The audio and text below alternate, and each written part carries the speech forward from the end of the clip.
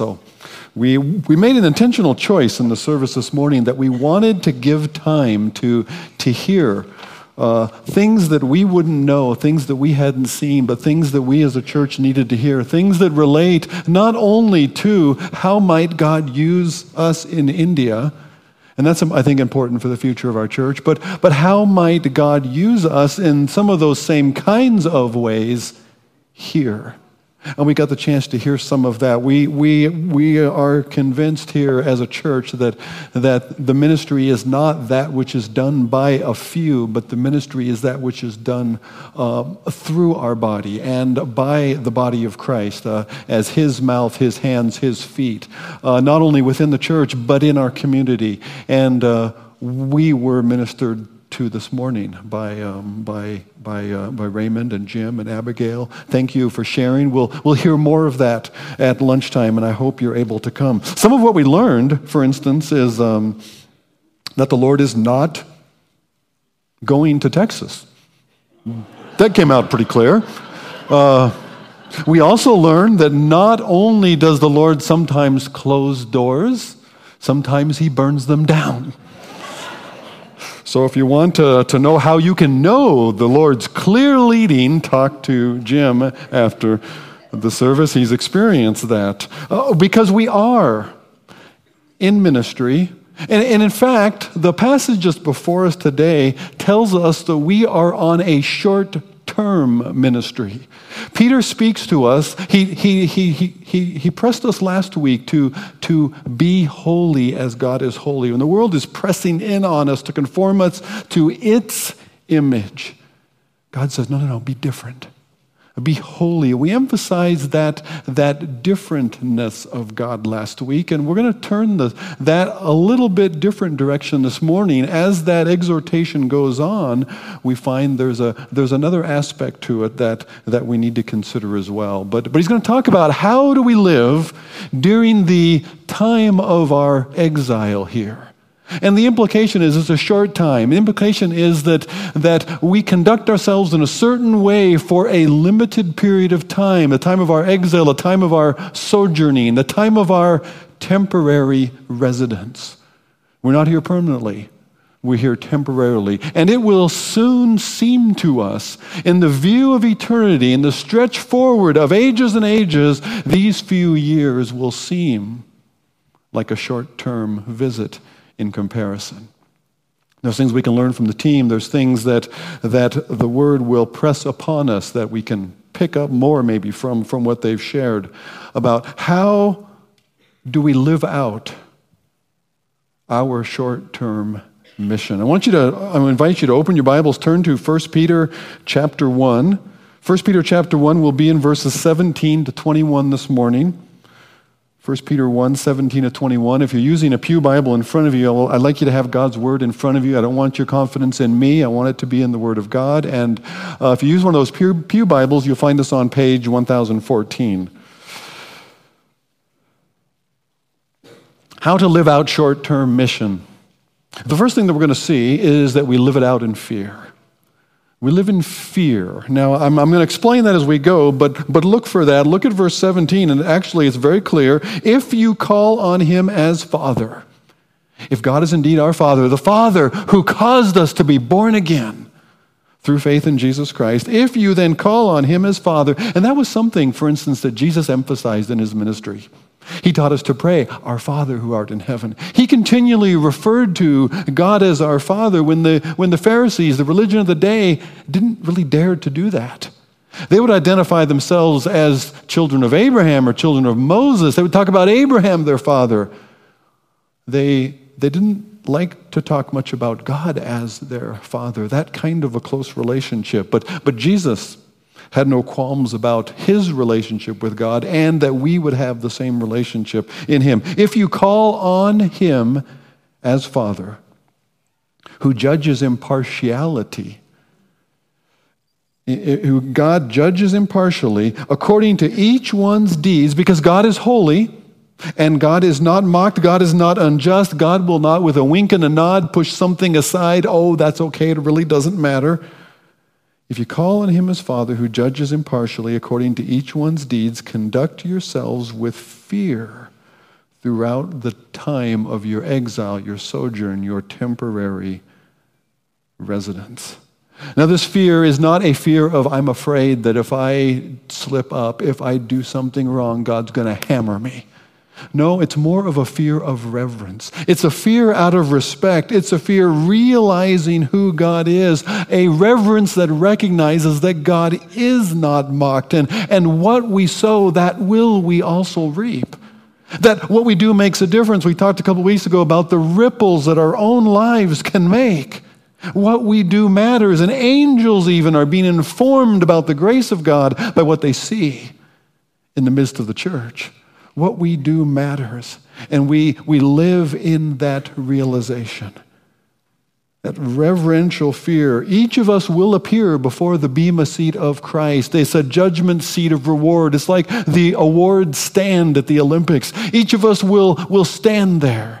And so we live anticipating that day. Will we hear, "Well done, thou good and faithful servant"? Will the things that we have yielded to the Lord and then allowed him to do through us, will they be gold, silver, precious stones, as 1 Corinthians 3 says, or will they be burned away as wood, hay, stubble, as a lot of fluff with no real content? Shadow without any substance. Once when I was a kid, I got in trouble. My father had to come and get me. I anticipated his arrival in fear. Not that he was going to wail upon me once he got there. No, actually, he was coming to collect me at the police station, so that wasn't going to happen. And yet still, I had this fear, this trepidation, because I had let him down.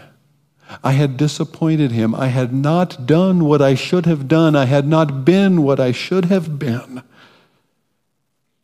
I was now going to be accountable for my actions. There was no way out of that, and that accountability, that sense of accountability to my own father. Maybe somebody else was disappointed. It didn't bother me near as much that other adults around me were also disappointed or thought poorly of what I had done. But with some anticipation of trepidation, some fear of my father's coming, because it mattered to me that I had disappointed him. Maybe you can recall a time like that, a time when, we hear jokes in the culture, wait till your father gets home, but just that awareness that what I've done, the chickens are coming home to roost. Do you have a remembrance, a recollection like that? Jim was sharing with us that without faith it's impossible. I want to see God's glory. I want to see God work, and yet I don't have the ability to do it. But I want to participate in faith. I don't want to waste the opportunity that God gives so that we might see his glory. I don't want to waste that. I'm going to live intentionally during the short term. I'm going to discipline my body. I'm going to be intentional about what I do. It reminds me of Hood to Coast training. Hood to Coast was just this week. They had quite a reception down at the coast. The waves were rising up to welcome all the runners in.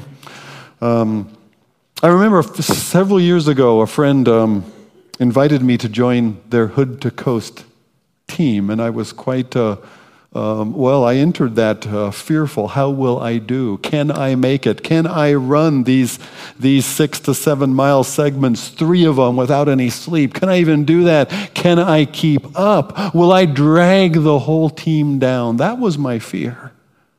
But a fear that I would be lazy, that I would drag the rest of the team down, caused me to train. It caused me to discipline, to buffet my body.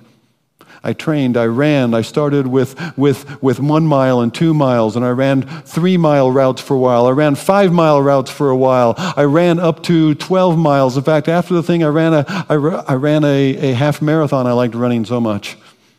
But that faded quickly. But during that time, I trained.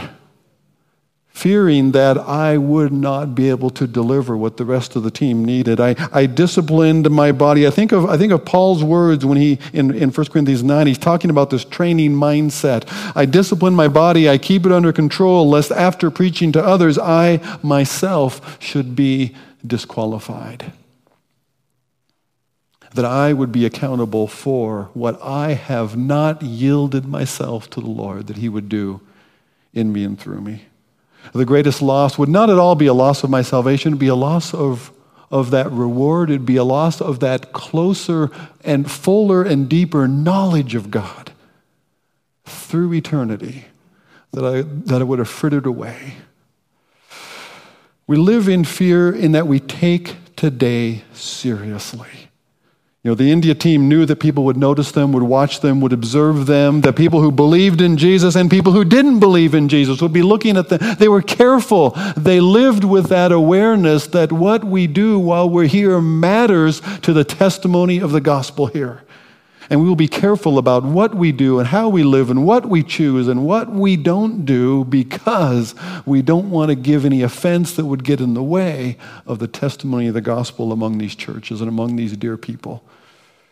They were careful. In that sense, they were fearful, not deathly afraid, or else they wouldn't have come. But they took that opportunity seriously.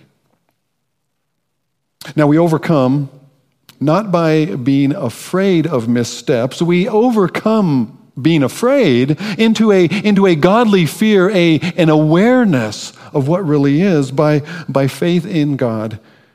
By faith in God's working. Jim also alluded to that.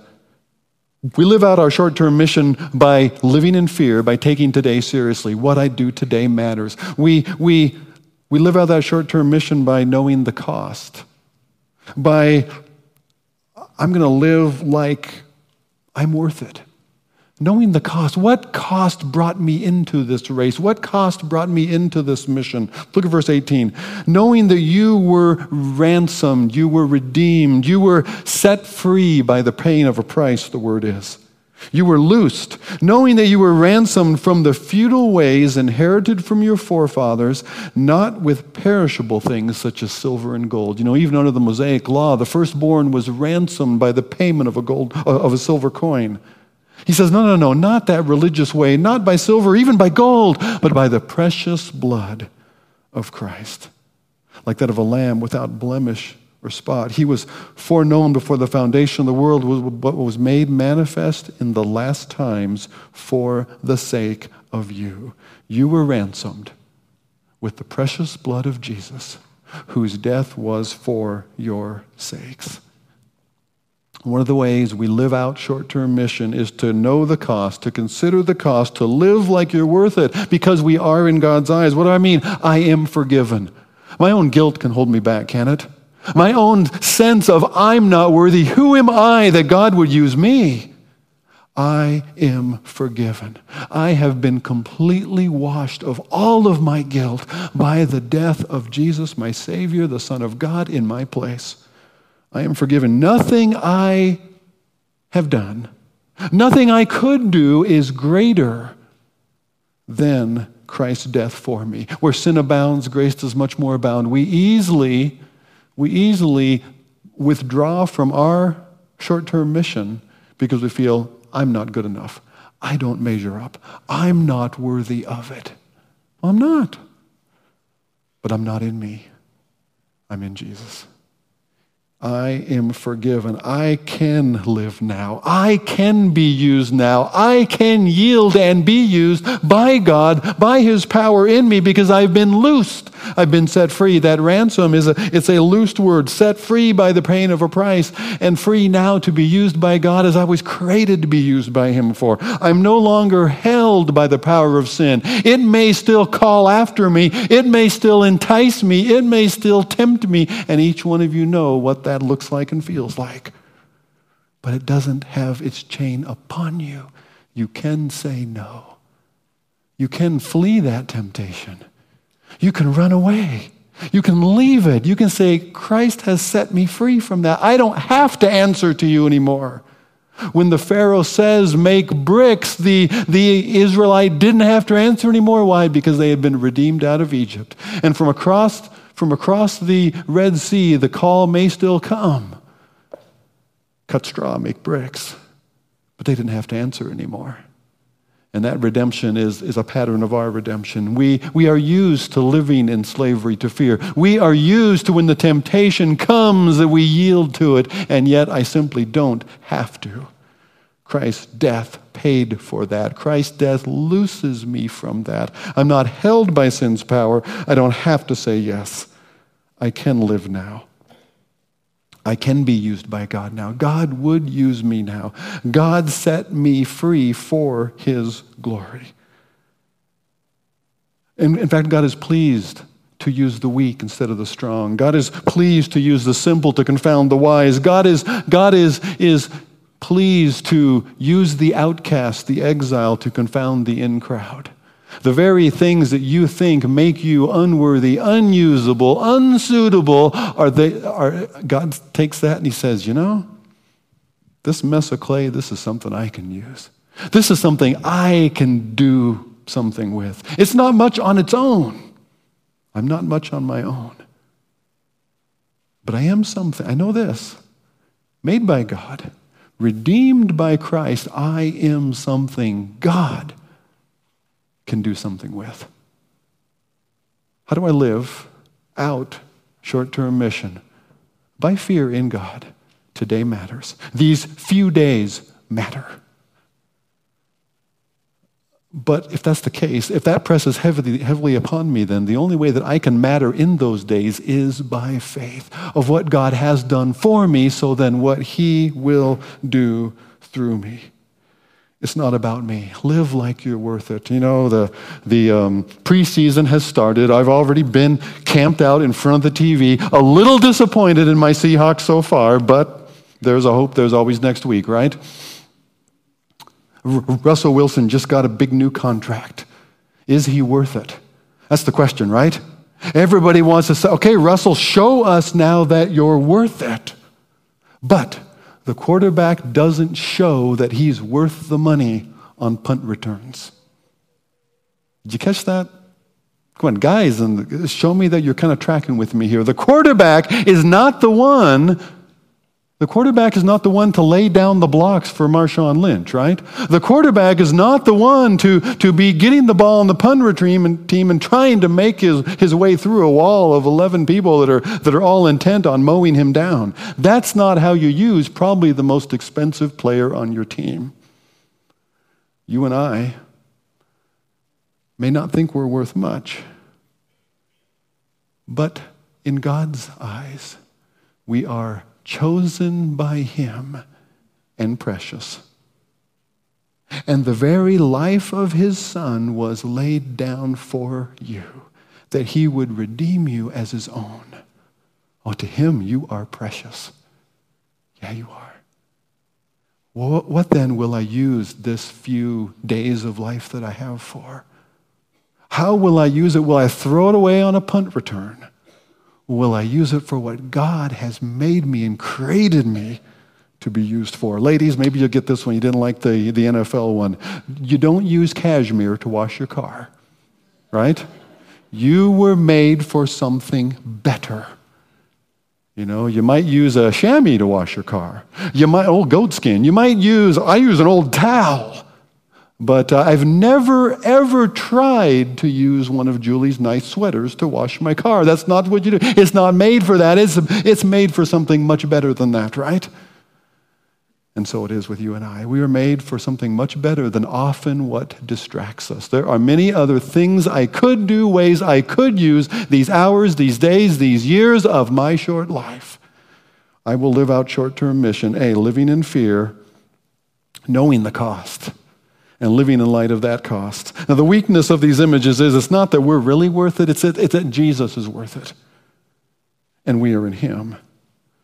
And because we are in him, we live in fear, we know the cost, we expect to be different, to live towards our future. We don't live in today, we don't be conformed to today, we don't live by the norms and the standards of today. I expect, I intend, I will be different.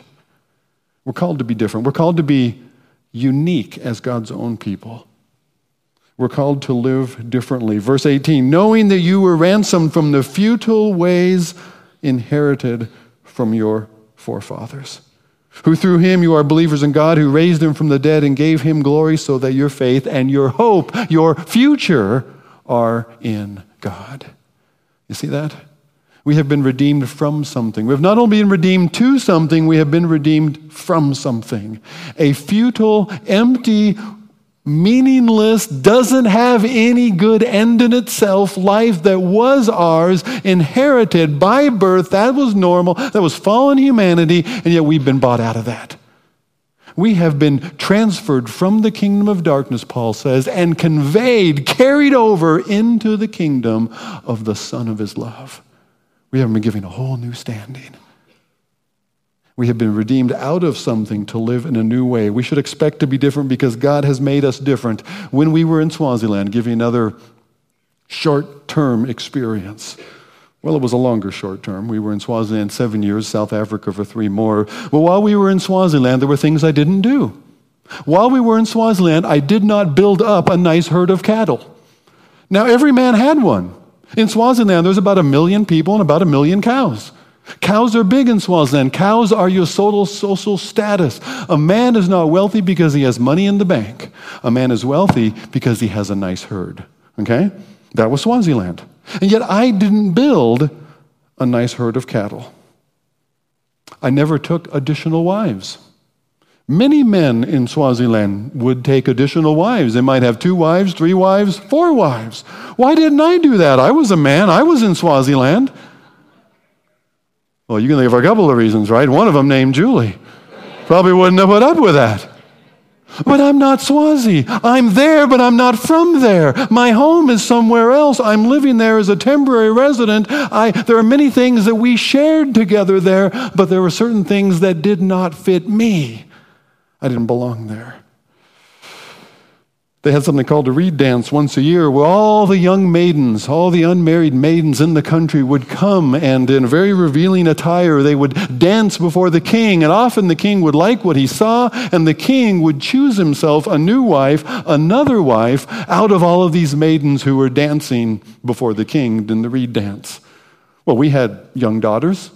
We had maidens in Swaziland. Our daughters never participated in the reed dance. Be glad to know that. Kuda, you'll be glad to hear that. They never participated in the reed dance. They were never in the mission. Your family would be fined a cow if your daughter was not able to participate or withheld from participating. We were never fined a cow because we were not under the same kind of authority of the king of the land.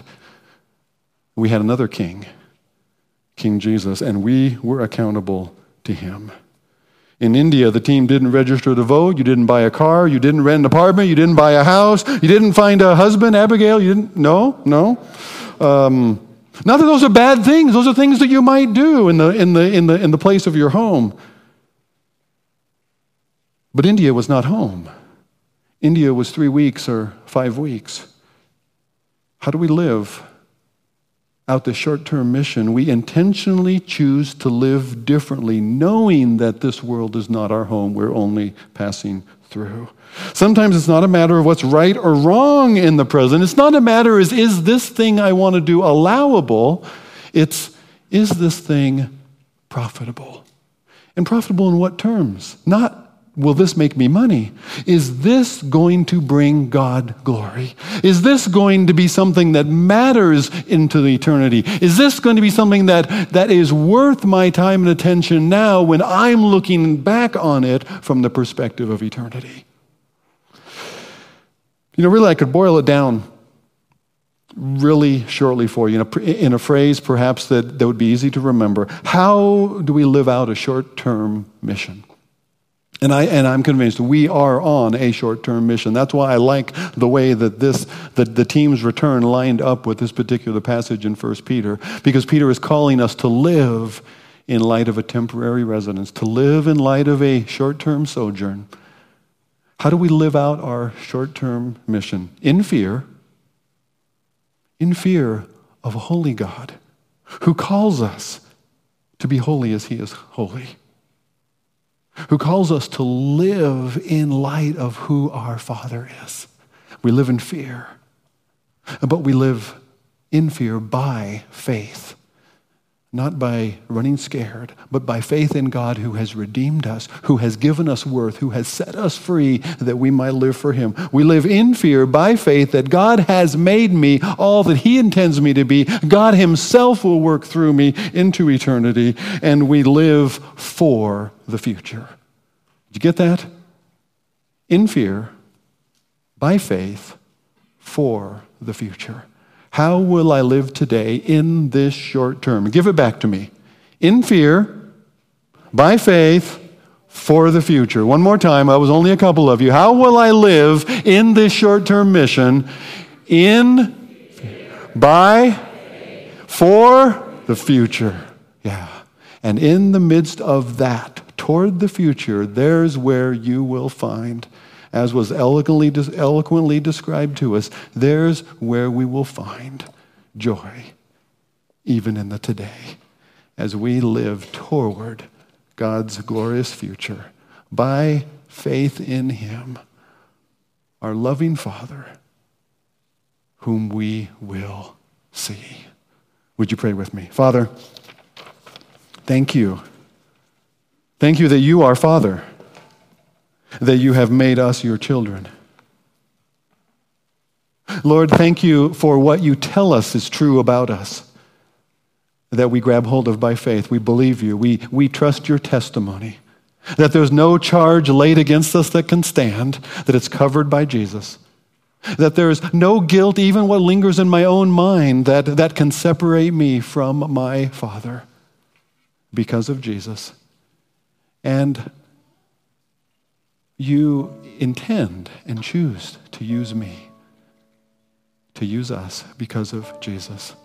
Oh, Lord, then, in the midst of many things that attract us and many things that distract us, Lord, set our hearts toward your future. Set our hearts toward your purpose, then, that we would live toward that today. In this short bit that you give us, Lord, let us use this little life for your glory. We want to see your glory. In Jesus' name.